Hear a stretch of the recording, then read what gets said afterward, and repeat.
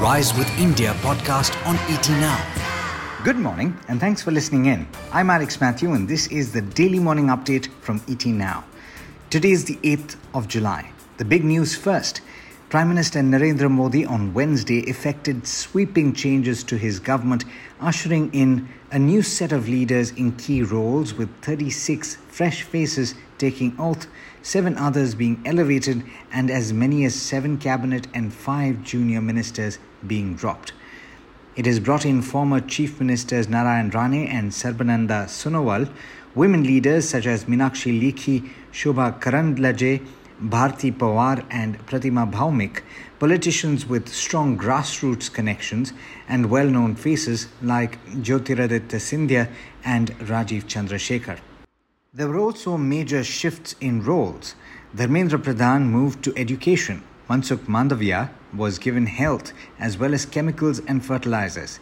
Kiran Raju is the new law minister and Giriraj Singh got the rural development ministry. Ashwini Vaishnav bagged the railways, communications and IT ministries. The other top ministries remain with the familiar faces. Online food delivery and restaurant discovery platform Zomato could advance its initial public offer as the company and bankers appear inclined to crunch timelines. What's expected to be the second largest IPO in 4 years might open now mid-July or even earlier instead of the 19th of July that was planned earlier, according to an Economic Times report. Further, bankers have now recommended a price band of 72 to 76 rupees for the issue, which is slightly higher than was initially planned. The size of the issue is likely to be around 9,350 crore rupees, out of which 9,000 crore is a fresh issue of shares.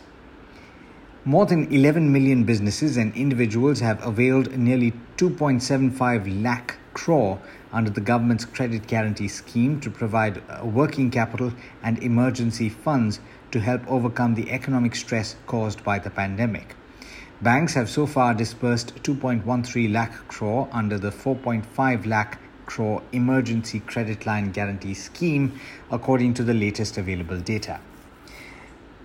Moving on, the Adani Group, which is soon expected to take over the GVK-led Mumbai International Airport, plans to refinance its debt at lower rates with overseas funds, according to people aware of the development.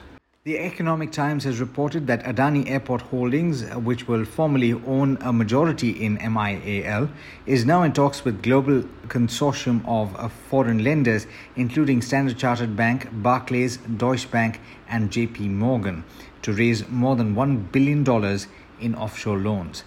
Proceeds will be used to repay existing local top-ranked public and private sector banks, according to the people involved in the exercise. In international news, in the last meeting of the Federal Reserve, officials were seemingly not ready to communicate a timeline for scaling back asset purchases due to high uncertainty on the economic outlook. But they did want to nail down a plan in case they had to move sooner. According to the minutes of the meeting held mid-June, various participants mentioned that they expected the conditions for beginning to reduce the pace of asset purchases to be met somewhat earlier than they had anticipated at previous meetings.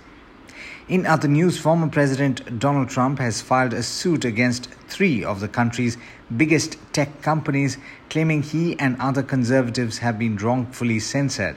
Trump announced the action against Facebook, Twitter and Google's YouTube, along with the company's CEOs, at a press conference in New Jersey on Wednesday.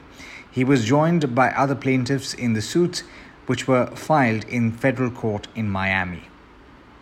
And with that, it's over to Rohit Singh for the trade setup for the day in India. Morning, Rohit. How are we looking today? Good morning, Alex. At the end, we found buyers willing to nibble in as Nifty once again looks set to make a dash towards 16,000.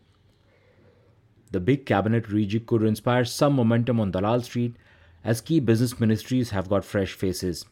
In the final hour, we saw banking and metal shares rev up smartly. This was the 4th day of gains for banking shares. Today, TCS will report numbers after market hours, so keep an eye on the positioning in IT shares. It was the turn of foreign investors to be net buyers to the tune of 530 crore rupees. Domestic institutional investors sold shares worth about 230 crore rupees. Asian markets are mixed, but Wall Street has clocked a fresh record. Internet stocks have outperformed the broader market. Meanwhile, the 10-year Treasury yield continues to slip, now down at 1.296%, its lowest since February. The latest FOMC minutes tell us that the Fed does not think recovery has made substantial progress yet. Oil has sharply cooled off on fears of excess supplies. Let's also tell you about some of the active stocks this morning. RBI has penalized 14 banks including SBI, BOB, IndusInd and Bandhan Bank over non-compliance involving provision on loans. PNB and its housing finance arm seem to be at odds over the SEBI order. The lender has called for a restructuring of the deal, but PNB Housing is keen to wait for the SAT order on the matter. 5 top lenders including HDFC Bank, Axis Bank and SBI are looking to raise up to $2 billion overseas in the next few months through AT1 bonds. Tata Motors has assured that steps are being taken to address the chip shortage hurting the industry. It said some vendors have expressed concern over supply constraint as much as 50%. Shares of paper product makers have surged on hopes of a revival in demand. The Adani Group, which is soon expected to take over the Mumbai International Airport, plans to borrow overseas to refinance its debt. Both Clear Science and GR Infra IPOs got fully subscribed on day one. In other important triggers, Zomato could advance its IPO as reports are citing some skepticism over the strength of the rally. Bankers have recommended a price band of 72 to 76 rupees per share. To recap, 16,000 continues to be the stiffest resistance for Nifty. Despite the last hour dash, experts still suggest caution until we see clear signs of a convincing up move. That's all from my end. Wish you a very profitable day ahead. Thank you, and I hand it back to you, Alex. Thanks, Rohit. And as always, thank you all for listening in.